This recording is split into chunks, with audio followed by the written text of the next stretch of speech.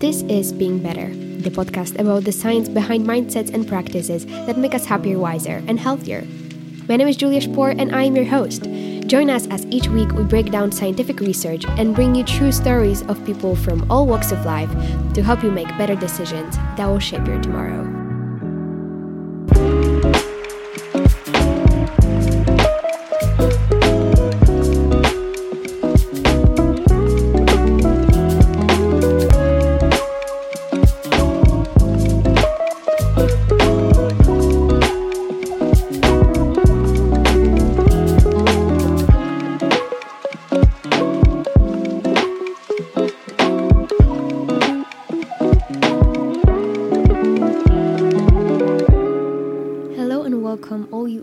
Humans, you conscious beings, transcendent awareness, temporarily enclosed in this bodily shell. I hope you are doing great today and that you are ready to learn about all things regarding behavioral economics and why we fail to make rational decisions. This episode is a deep dive into the biases of our minds, the relationship between our conscious and unconscious brain, and their role in decision making. It's about the science behind goal setting, habit development, and even our happiness.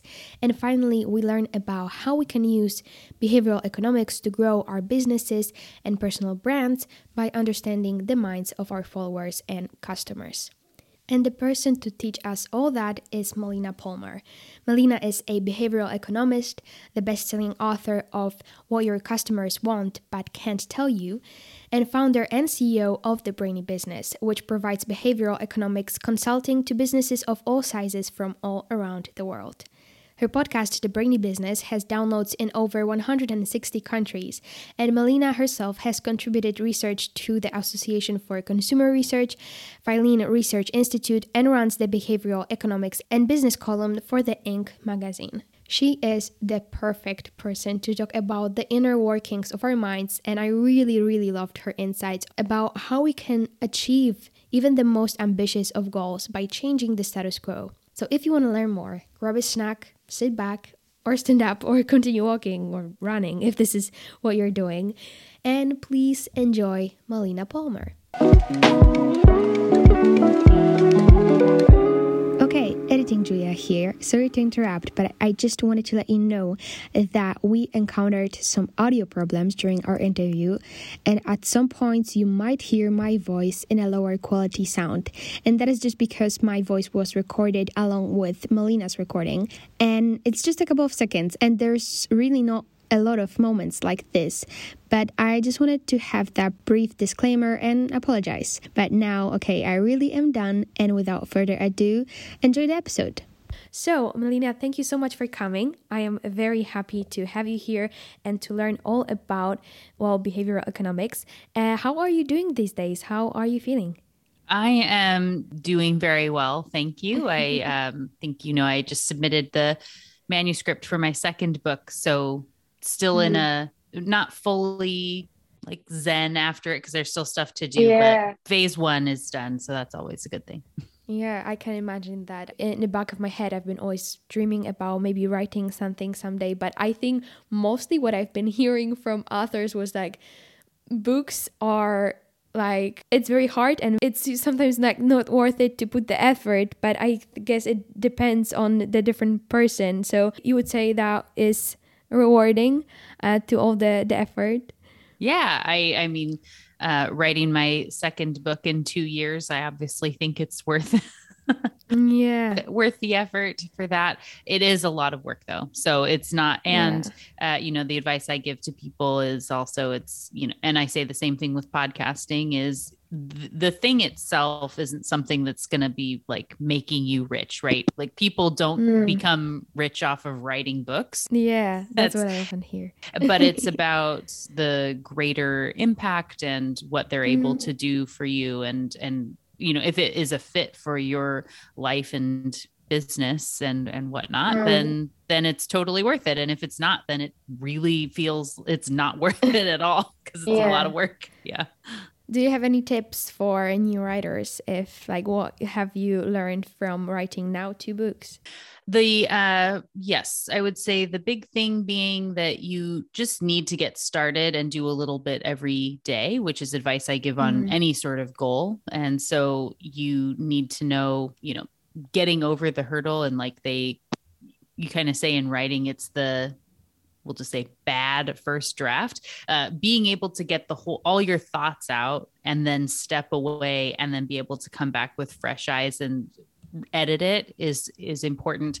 And you have to write all that stuff that kind of sucks and get it out of your head so you can get to the good stuff. Yeah, that's what I heard. Like, that's the writer's block. It's not a real thing. It's just that you have to let go of the expectations of what is good and what's bad and just write and just not expect it to be perfect. That's at least what I heard.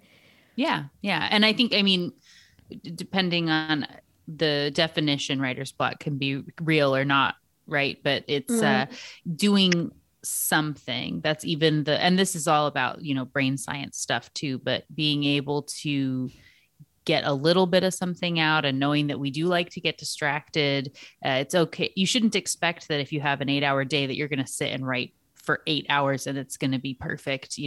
On this book too, I rewrote and shuffled things around like 4 times, which was frustrating, but it's, getting it all out and then going, that's not quite the right way to put this. And I need to like try to move it around. And how does that fit? And how does that fit? Be okay with some days you're going to write a bunch of stuff and you're not going to use any of it. And that's okay. Yeah.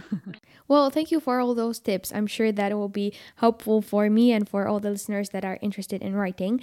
And kind of speaking of books, speaking of different media that can help us go forward, I want to ask you for your recommendation for us this week. So speaking of different books or movies or products that you've been using recently that help you or are thought-provoking or just pleasant, what can you share with us?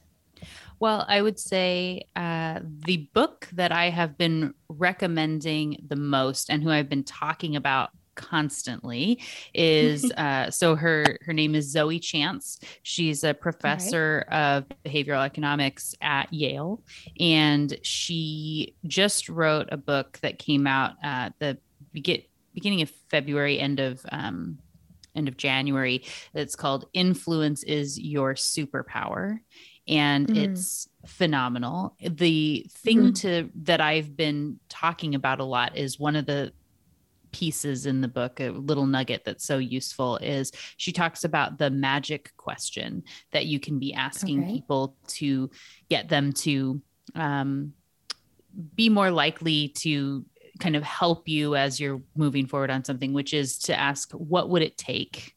So what would it take to get you as a guest on the podcast? What would it take to,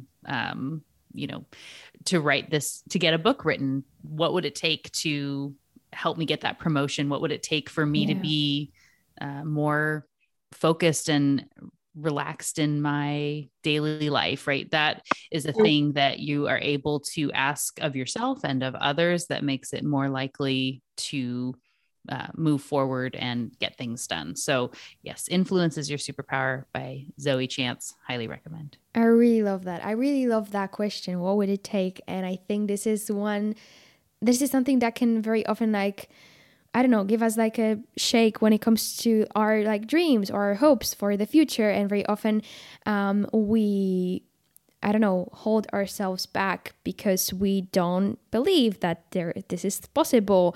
And actually, when you like write down the steps of what it actually takes, then you like sort of suddenly realize, well, actually, this is not so unrealistic. And right, I can be an author if I write consistently every day, a bit by bit, or if I make a podcast bit by bit. That is possible. And suddenly these like every day doing something can bring you closer, and suddenly you can really do things that you never thought are possible. So I really like that recommendation. I will definitely check that book out and link it in the episode description for everyone to have an easy access to that amazing book, and also to Melina's new book. I mean, previous one, and I'm sure your new one will be somewhere also to find. Have the pre-orders started? Not yet. So the like legitimately sent the manuscript like 3 days ago to the publisher. Oh, okay. So, Okay. but That assuming things go as planned, it's looking like October, so fourth quarter of 2022 for the book to come out. But pre-orders would okay. start before that. Okay, well, that will be in the episode description. And now let's dive deep into all of the different things regarding behavioral economics. And I think let's start with the biggest question. What is behavioral economics and how, well, when it comes to you, how did you first become interested in it? Yeah. So behavioral economics is a field that came about essentially because traditional economics assumes logical people making rational choices in everything that they do. And that's what models are built on. And because we're all human, we know that's not really the world that we live in. We all know that we should, eat right and exercise, and we often find ourselves binge watching Ted Lasso and eating chips or something, right? Which that was going to be originally my recommendation was Ted Lasso because I rewatched that while I was writing, so that's good mental state stuff. So that is the kind of what it is, why it came about. It's this mix of psychology and economics and understanding, trying to find a way that we could better predict behavior of what people will actually do instead of what we think that they should or have thought they should over time. And so that is how the field came together. You had people either working together on projects or entering into one another's fields to find these paths or threads in the brain. And that's how we got here. So for myself, when I was doing my undergrad, which is in business administration and marketing, there was just like one paragraph of one book in one class, just this like little tidbit that was about buying psychology and why people do the things they do, buy the things they buy, the choices that they make. And I thought it was just the most amazingly fascinating thing I had ever seen.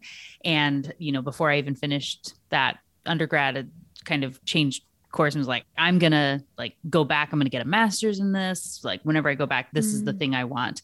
And I spent the better part of 10 years calling universities and them saying like, that's not a thing, that doesn't exist. Sorry. You can create your own program or something, but it just isn't a thing.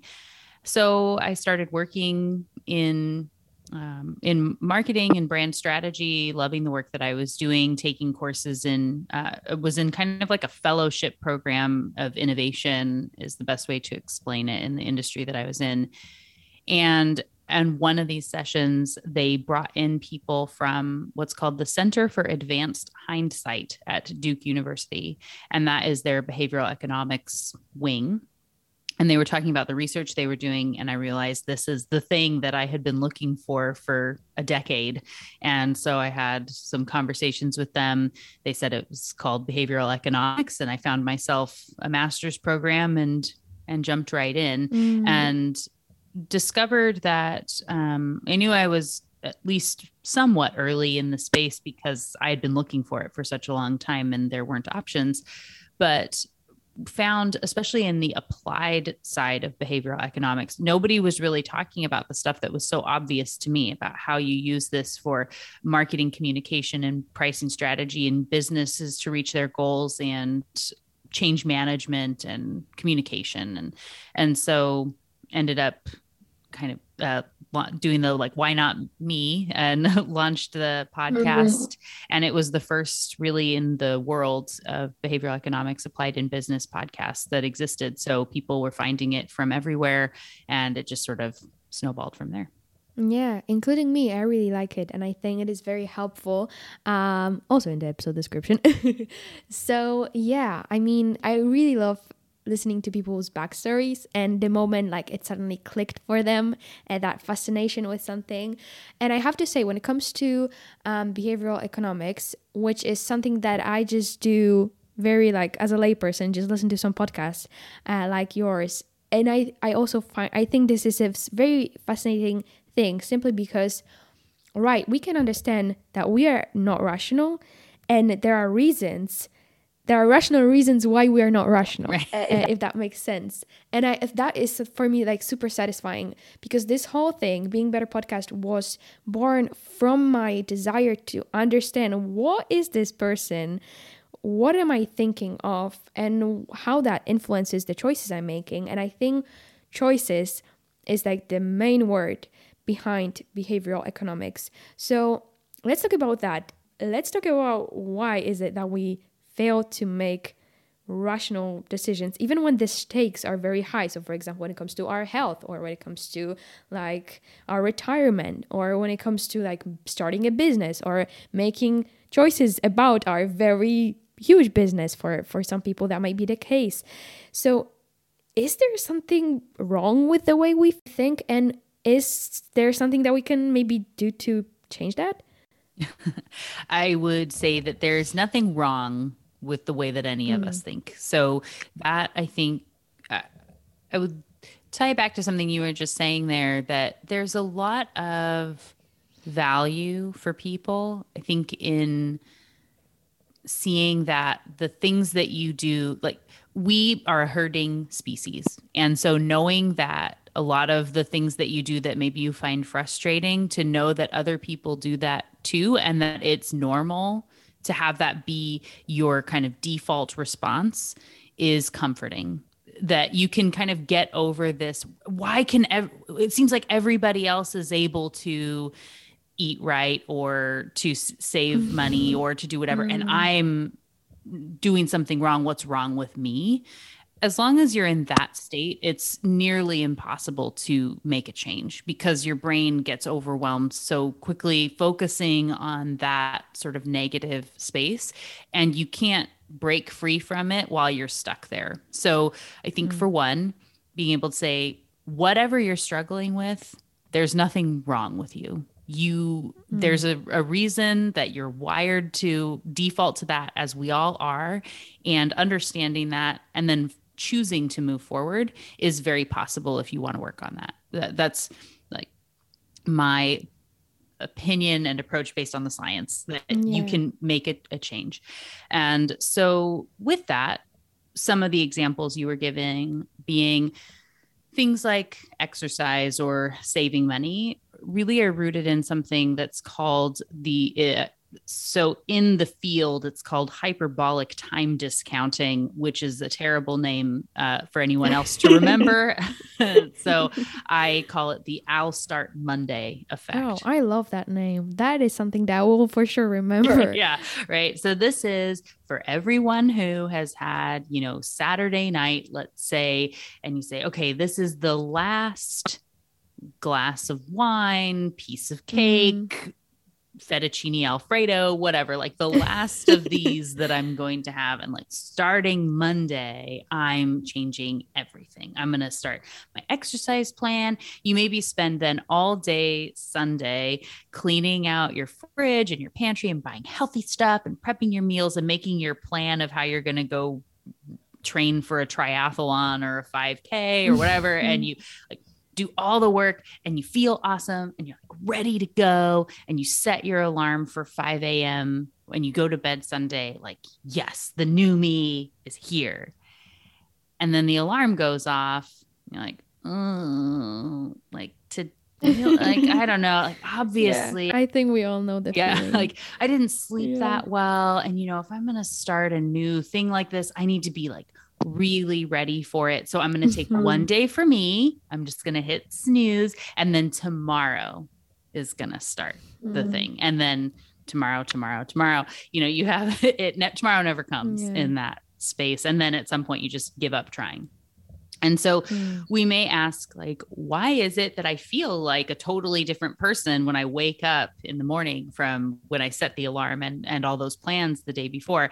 And it is because, science has found that when we talk and think about ourselves in the future, our brain lights up as if we are talking and thinking about a completely different person. So me committing future Melina to run a marathon and eat nothing but dry chicken on lettuce without dressing and whatever is really easy because it's not me. And I can have my optimism bias telling me how great this is going to be. It's going to be so easy. Future Melina is going to write a book and she's going to climb mountains and do all these things in record time and whatever. When you then wake up, when the alarm goes off, that's you. And your brain kind of goes, oh, like I was supposed to do that. That doesn't sound good. I really like sleeping right now.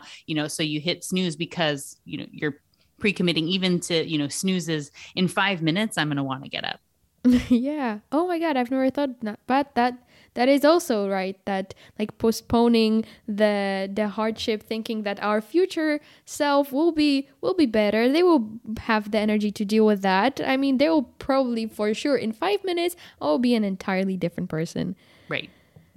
And it's because you're, thinking about someone else is going to be exactly. that at that time, which is why when we were talking about, just even tips for writing a book or doing that thing that you want to be doing in the future, as long as you're thinking about it in the future, if you're not doing anything today, you're not going to be reinforcing to your brain that is important. So another thing that's really important for people to know about how our brains work is that, we like to think that we're, logically, consciously choosing and doing all these things. We know we've got the supercomputer in there and that we're deciding how to run applications or something. But really 99% of what your brain is doing is on a subconscious level. And so you aren't in control consciously of those choices. And it needs to be this way because we would never get anything done if we had to use the conscious part of our brains, but it actually would use up too much energy and we couldn't survive. We couldn't consume enough calories to power our brains if we were to have more being done on that conscious level. So we need our brains to be using those efficient rules to do things, but those rules of thumb, the heuristics and biases that the subconscious uses to make decisions are all based in things that have worked well in the past. And so it is making decisions, predicting based on a status quo that it wants to maintain. So when you want to make a change, knowing that your brain is relying on things that it knows and likes and that have worked well, you need to invest in creating a new status quo when you want to change a habit or a behavior. It is hard at first because you're trying to train your brain to do something new. So an example of this would be if you think about when you learned to drive a car, and if anybody who's recently been maybe teaching someone to drive a car and it's so stressful and you feel like, oh my gosh, where am I looking? What are my feet doing? Which pedal is this? What are the mirrors in my hand? And you're just like so stressed about everything, right?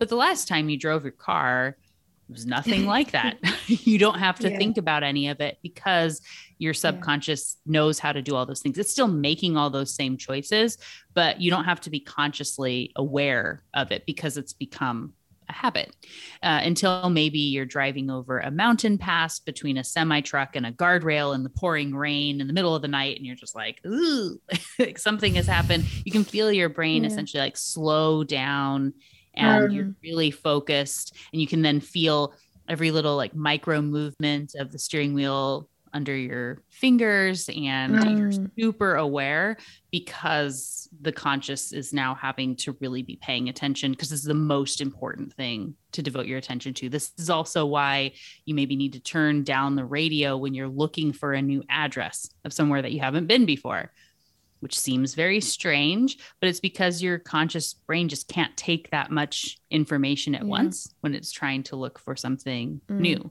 So when you want to change your behavior, it does take a little bit of investment, like learning to drive, knowing it's worth it. It will be a little bit of reminding yourself, expecting it's going to want to kind of default back, but you can then be putting as many eggs in that basket essentially as you possibly can. And that's one of the other big tips I give to people is you really have to narrow your goals. So if you think about how much is going on, how much is essentially sort of working against you with that status quo when you're trying to change a behavior, if you think I'm going to change the way that I eat and the way that I exercise and how I do my work schedule, and I'm going to be more efficient here, and I'm not going to watch TV, and I'm not going to do this, like, you're never going to do any of it because you're able to kind of distract yourself to feel like you're making progress over here and ignore these other things. You never really get anywhere. Whereas if you say the most important thing for me this year is to write a book, and that's it. And I have to be putting like a little bit toward that every single day, or it's, you know, getting my health in order, or focusing on my family in a different way. You know, you pick the one thing that's most important and work toward making that happen. And then you can add in another thing down the line. Yeah. I mean, it kind of comes back to what we talked about at the beginning and about the book, because it comes back to, I heard once that we overestimate how much we can do in a day and underestimate how much we can do in a year. And that is also like, if we focus just on this one thing, because, right, our brain just cannot focus consciously on all those different factors.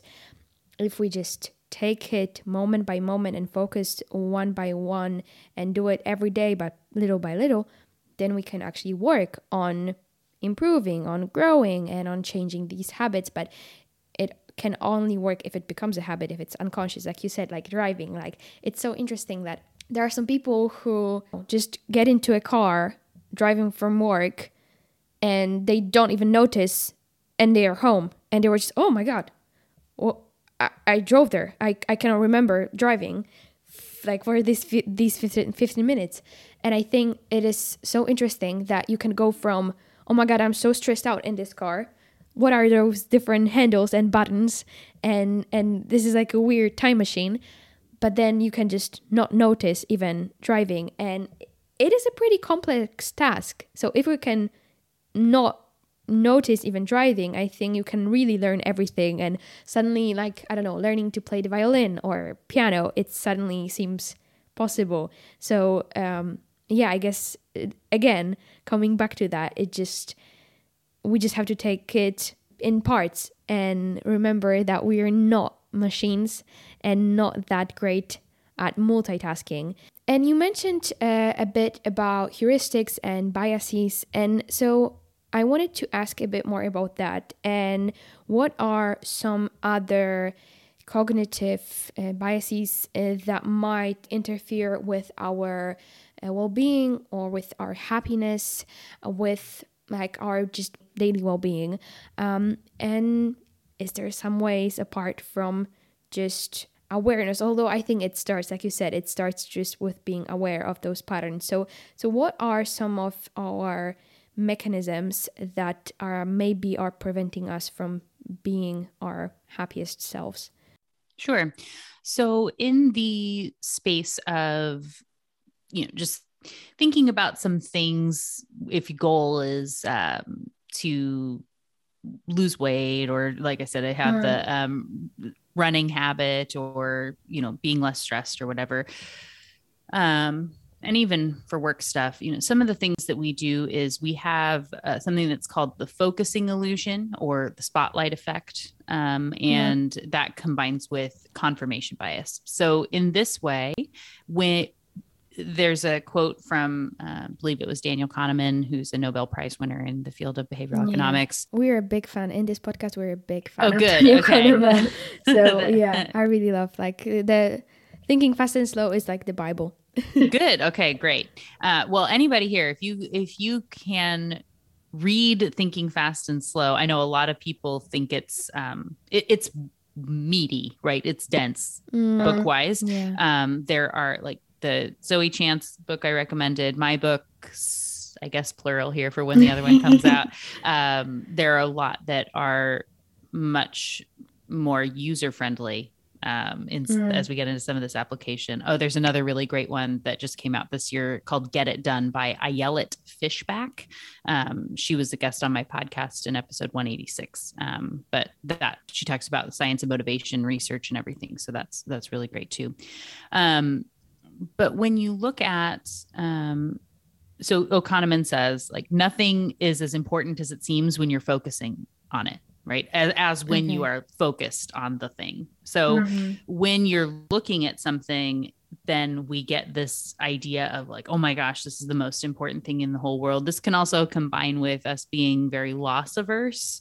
So we don't like to give things up. If you think about, if you had a goal of, say, decluttering, going through the Marie Kondo sort of world of, tidying up, that when you look at the thing, like, let's say there's a sweater that's been in your closet for years and you haven't worn. And until you get in there, you're like, oh man, I have all those sweaters. I haven't worn them. I should just get them out of here. And then you pick it up and you're like, oh, but like, I really love, this brings out the color of my eyes, or it's so amazing, or it fits so well, or I remember I wore it to this party, or it was a gift from my mom, or, you think about all the stuff when you're looking at it, and then you can rationalize to yourself because we're loss averse. So we don't like the idea of giving up the thing. And you're just focused on it, that you say like, well, I'm going to give myself 6 more months. If I don't wear it this season, then I'm going to get rid of it. But it perpetuates, the whole problem of this, right?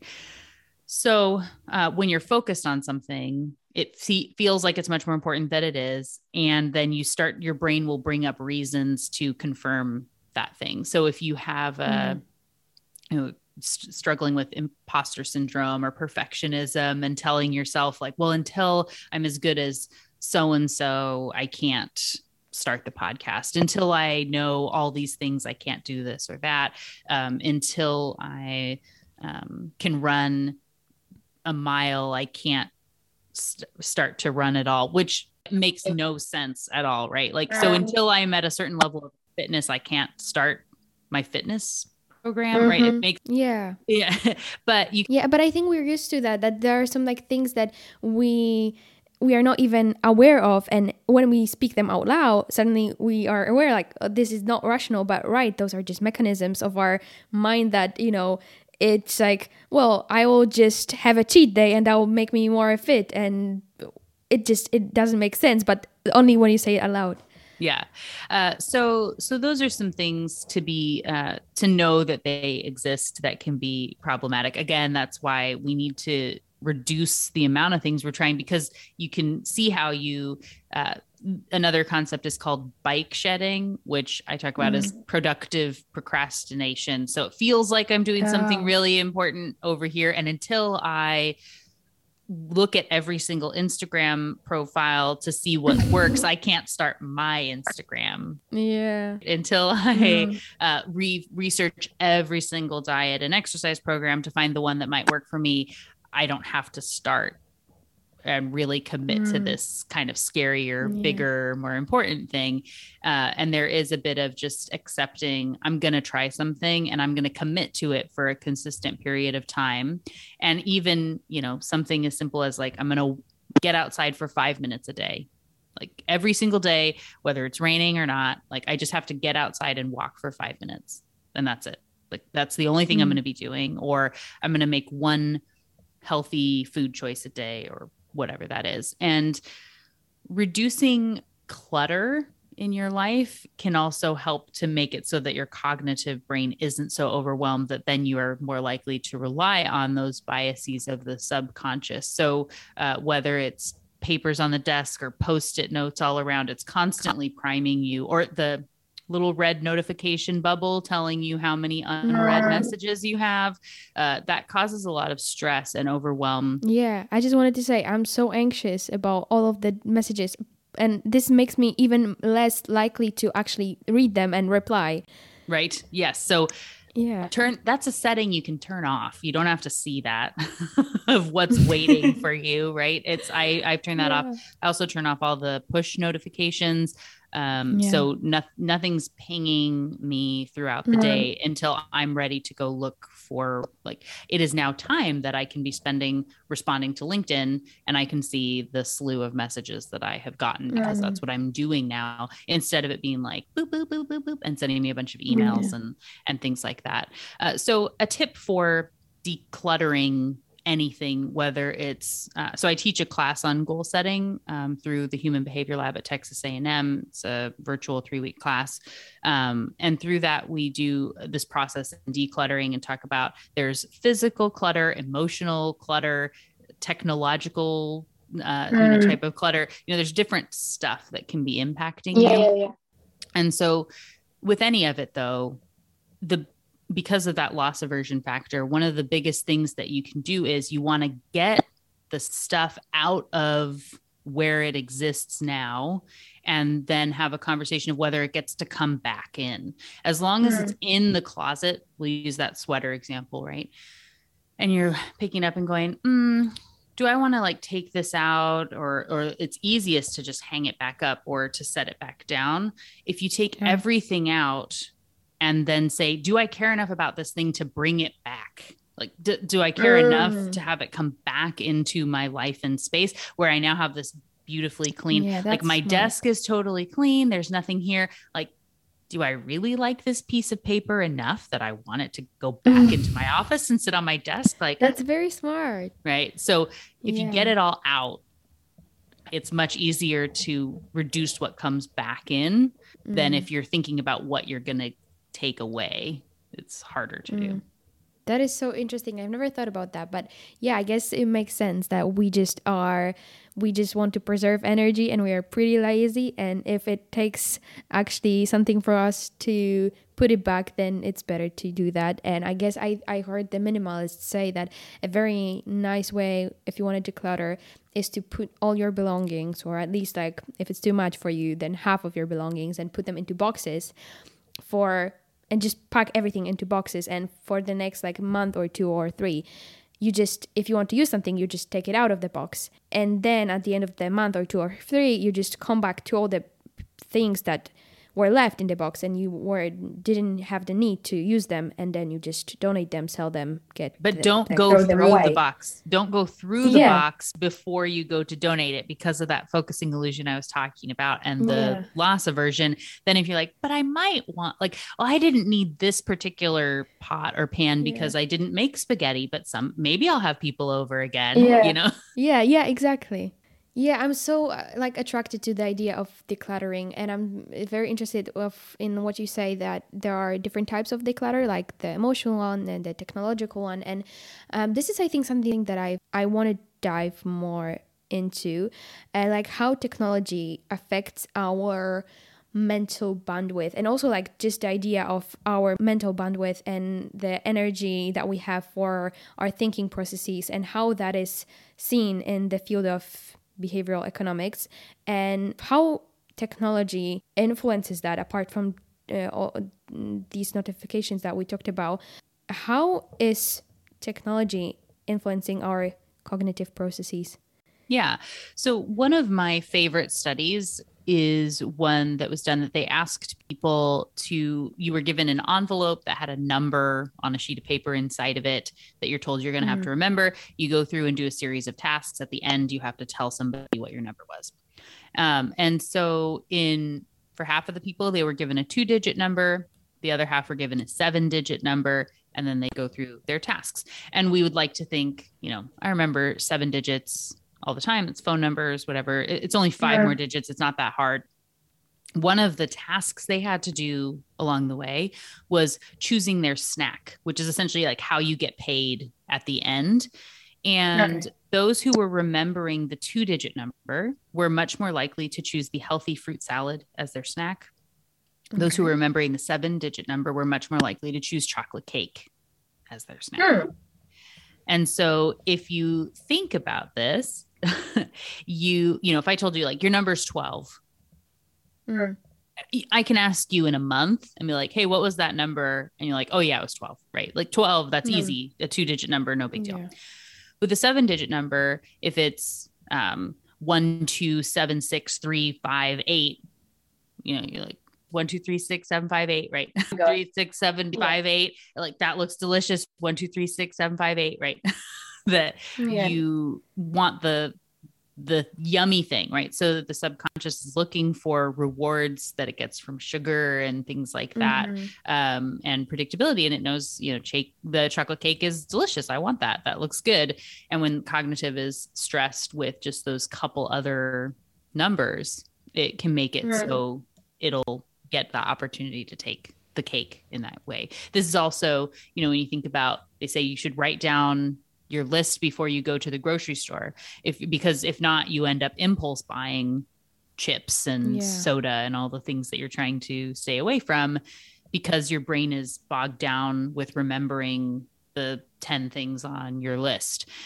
So taking that time to write down the stuff that matters, having a system. So I think technology is actually very helpful in some ways, in that we do have a mechanism to get things out of our brains, and know that we can go back to them sometime if we need them. Like I use Trello as an opportunity to sort stuff, and to where I know I need to follow up with somebody about a conference that I might be speaking at in 3 months or something, but I don't have to like hold that in my head. I can have it on my Trello board, and it's going to do a sweep and magically remind me at the right time that I need to email them, or prepare my slides or whatever it is. And so having a mechanism to store information to come back to you when you need it, so you don't have to be holding on to it in your brain, and no, it's not like piles of paper and Post-its all over the world, is a really amazing thing. One of the problems with technology is we also have things like attacking us essentially all the time and if you do have all those notifications on your phone where it's constantly buzzing or dinging, Slack notifications from work or email alerts or text messages from people, Facebook, Instagram, TikTok, ding, ding, ding, ding, ding, ding, ding, ding, ding. We have this automatic response to go, what is that? And also because we're looking for a reward of like, ooh, maybe someone liked my post. Yay. Like, ooh, how exciting. Your brain wants there's anticipation. We get some dopamine that it likes to go see what it is. And it's always something lame, right? Or 9 times out of 10, it's not that amazing thing we were building it up that it could be, but it might be the next time. So another really great book, and someone who I had on the podcast is Nir Eyal, wrote a book called Indistractable, and he came on the Brainy Business to talk about it. It's like episode 78, maybe something like that. So it's been a while. By the way, I have so much respect for you that you remember which guest was on it, like which episode. Like I have no idea, literally no idea. Like, I don't know. How do you do that? But it's amazing. Not everyone every time. There's definitely some like murky in the middle that get messed up. And like I can never remember the episode number for like priming and herding were 18 and 19. And I can never really remember which one is which, that sort of thing. But I reference them enough, I guess, that they come up and I remember them. But yeah, so Nir Eyal's book, Indistractable, has really great tips about reducing that sort of technological clutter in various forms. And again, he has some information about, so you can't call anything a distraction until you know what it's distracting you from. Okay. Which is why we need a priority and a goal. And I have this example being for social media. For me, a lot of my work is about building a brand and a following and engaging with people on social media. I need to do that as part of my work. But if I don't set aside times to say I only do that from 8 a.m. to 10 a.m. on Tuesdays and Thursdays or whatever it is, it can very quickly be like my brain is getting tired with the idea of writing another chapter or doing something on this book or creating content for the courses that I teach or grading papers. It's like I can get distracted and go do that thing and go spend time on LinkedIn. And it's a distraction if it's done at the wrong time. And it's keeping me from gaining traction, which, as Nir says, is the opposite of distraction is traction. But you can't have traction until you know where you're trying to get to.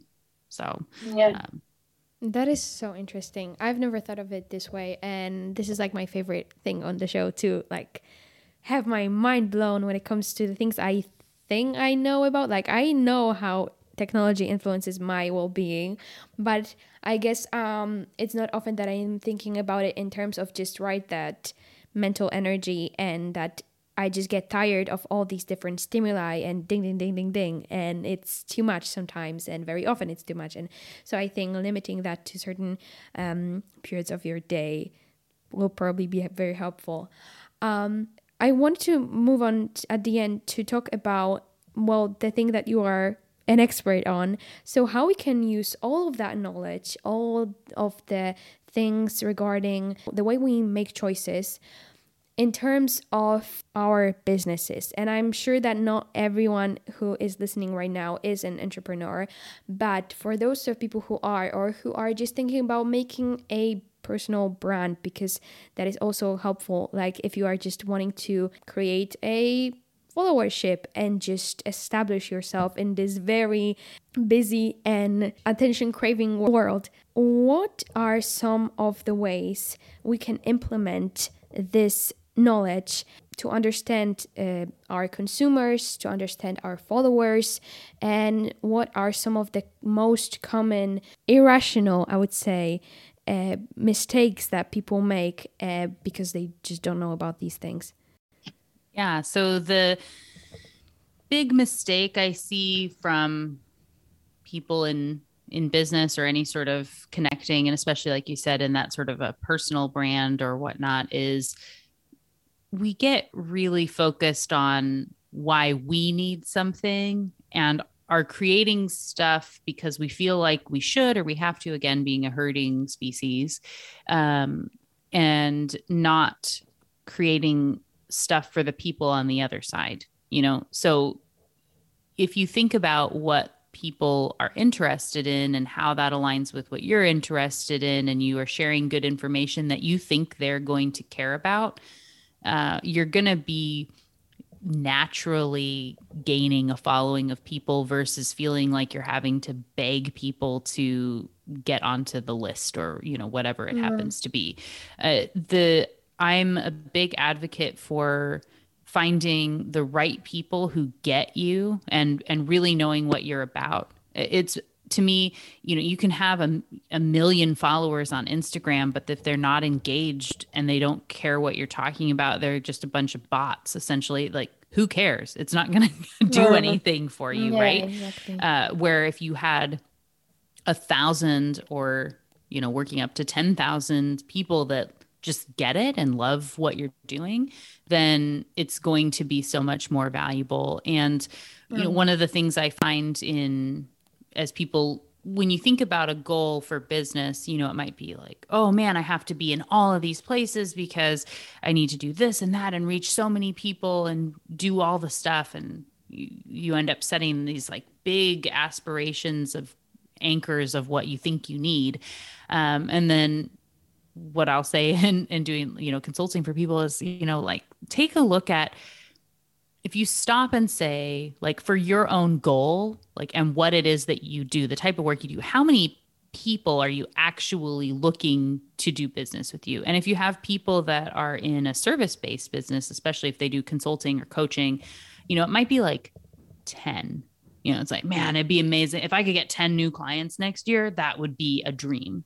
And say, you can then find 100 people that are perfect for what you're looking for, invest in nurturing relationships with those 100 people, and 10 will probably then end up doing something, versus spreading yourself thin over trying to reach 100,000 or 1,000,000 people vaguely and having a little touch. You can really invest in people that where it might matter and have a different impact in that way. So focusing on that, what you actually need and investing there can make a really big difference in just creating content that they want instead of what you feel like you need to say, I guess. Yeah. I mean, I think this is something that people forget about, especially, I mean, I'm guilty of that, especially when you are starting like, right, a podcast or a business or whatever. You stop thinking about the numbers on the social media or just like the listenership as people who are you are giving value to and who have feelings, who have thoughts, who can critically think about what you are giving to them. And I think this is right. Maybe this is another example of why we are not rational, because right, we just see numbers and think of numbers. And so what are some of the ways that we can understand how to give value, how to create content, how to create products, to understand, quote unquote, what the consumer wants but can't tell us, and think of them as people, not numbers, that people who actually expect us to give something that will improve their life somehow. Yeah. So knowing that people, all of what we were talking about here, right? So there's that anticipation dopamine, the notification, like, did someone comment? Did somebody say something nice? So few people are taking the time to comment. I remember hearing once, and it's been like 10 years, so I'm sure that these stats are even worse now. It was like for every 100 people who see your post, 10 will like it and 1 will leave a comment. If you're the one person that's leaving a thoughtful comment and saying like, wow, Julia, amazing insights. I love what you had to say there. That's, this was so interesting. People will be like, oh my gosh, like, who is this? Who said that? That's so nice. How about the people that go and then reshare your content, right? And say like, here's this podcast episode was so amazing. I loved the insights, such and such. That is an act of reciprocity that gets someone to remember you and be more likely to then want to share your content. Or when they are looking to hire someone, or someone says, oh, I'm looking for, this behavioral economics. Do you know anybody that does that? And people say, oh, you need Melina. Like, because I'm out there sharing other people's stuff first, knowing, you're investing in all of business and life.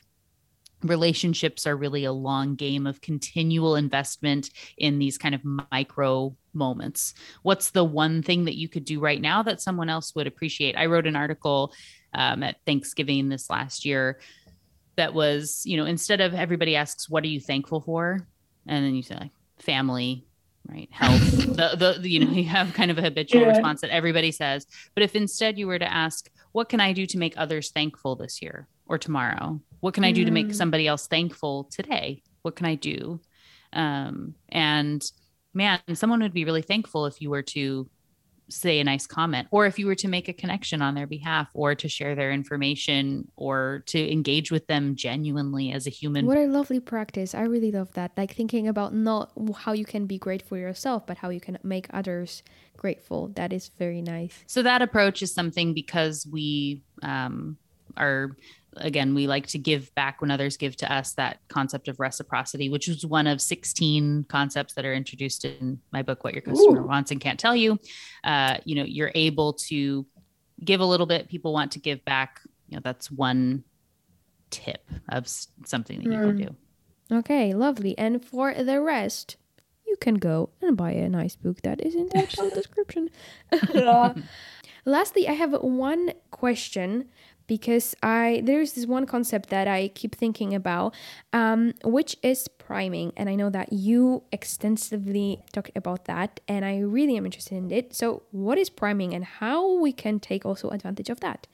So priming is something that happens just before a decision point is really impactful on the choices we make. And so that, even where I was talking about clutter and having a bunch of sticky notes and stuff around you all the time, it is influencing your brain. So one important tidbit of information here being that your eyes scan the entire room around you 2 to 3 times per second, that you're scanning the entire room and determining if there's anything important or if there's a threat or something that you need to be aware of. And so if you have sarcastic comments about, TGIF or man, I hate Mondays or can't wait for the weekend or whatever around you, or lots of clutter, your brain is taking that in continually over and over and over and over all day long. It's influencing you. And so if you know that you want to be more innovative or creative or focused or flexible. So this advice I always give of looking for, I do a word of the year.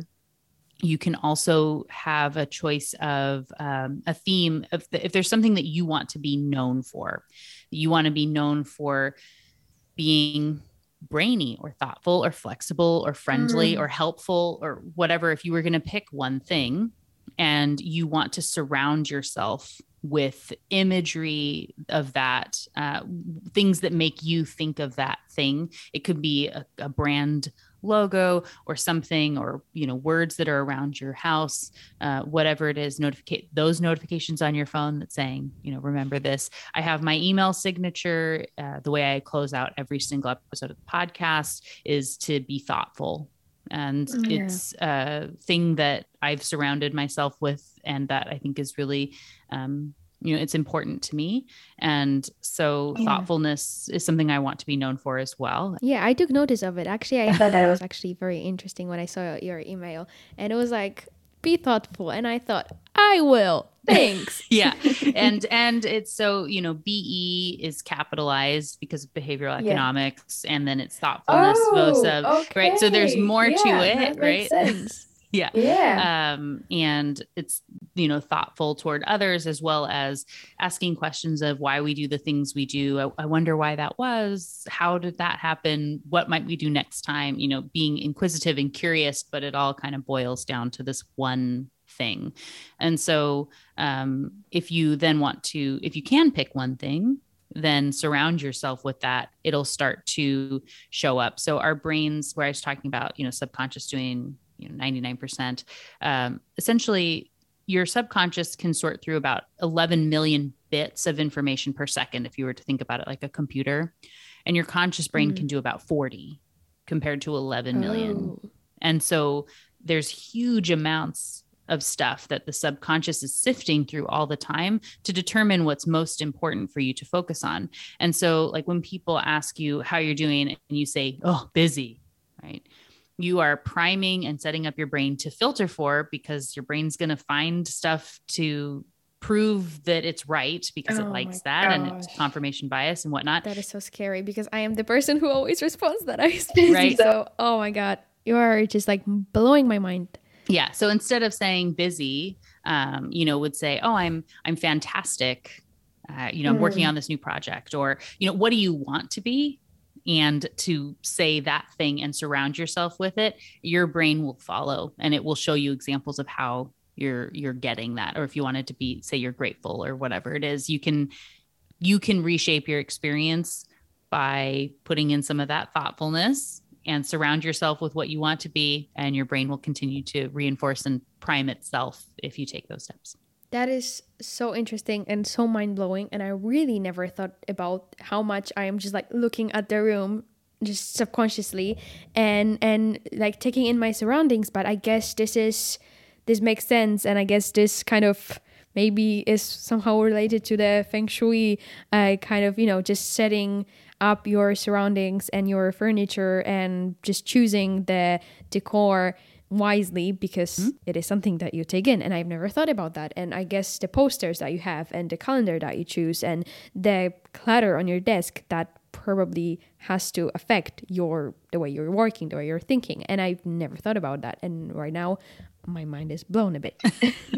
Well, coming back to the, Marie Kondo and the life-changing magic of tidying up. Yeah. If you only surround yourself with things that spark joy, you find more joy in your life. And so I kind of reinforce that with goals, right? So if you were to say, is this going to help me reach my goals? Like, is this helping me to be the person I want to be or not? And if it is, then it stays. And if it doesn't, then it goes, so is this reinforcing who I want to be? It could be a question you could ask too. It doesn't have to just be spark joy, but ideally the person you want to be is something that you find joy in too. But if you're only surrounded by that great stuff, then your brain is constantly taking that in. I really love that. And it's a beautiful note to finish on. So I want to thank you for this amazing discussion. It was so enriching and thought-provoking and educational. And I will have also a lot of notes that I have to remember for myself, and I'm sure for all the listeners as well, because for me, the quote-unquote business that I'm always talking about, and just the postponing things for Monday, there are stuff that I need to work on, and I'm sure that it all starts with being aware of what we are doing. So I would suggest, if you are thinking right now that, oh my God, I'm doing all of these things wrong, just chill out for a second. It doesn't mean that you're a bad person. We all think this way. We are just wired for that. And just do not be judgmental. That is important. And yeah, Melina, thank you so much for coming. It was such a pleasure. Absolutely. Thanks for having me. So where can the listeners go if they want to learn more about you, your books, and other projects? Absolutely. So my website is thebrainybusiness.com. And the podcast is also called The Brainy Business. There's information there on the website for the podcast, for books, for other content and things like that. You can also find me on all the socials as The Brainy Biz, B-I-Z, Melina Palmer on LinkedIn, and The Brainy Business on YouTube. Okay, well, awesome. And all the things also will be linked. And yeah, thank you so much. Thanks. Being Better is edited and produced by Julia Spohr. You can learn more about the show and about other work over at our website, beingbetter.info. And the Instagram is at beingbetter.pod. If you want to support us, the best way to do that is by word of mouth. So if you can, please tell your family, your friends, and what the hell, also tell your enemies. We don't discriminate on this podcast. So tell them about the show, tell them about why you like it and about why you like the incredibly amazing and very humble host. You can also share it on social media platforms, and if you tag us, we'll make sure to reply. Thank you so much for joining us today, and I will speak to you very, very soon.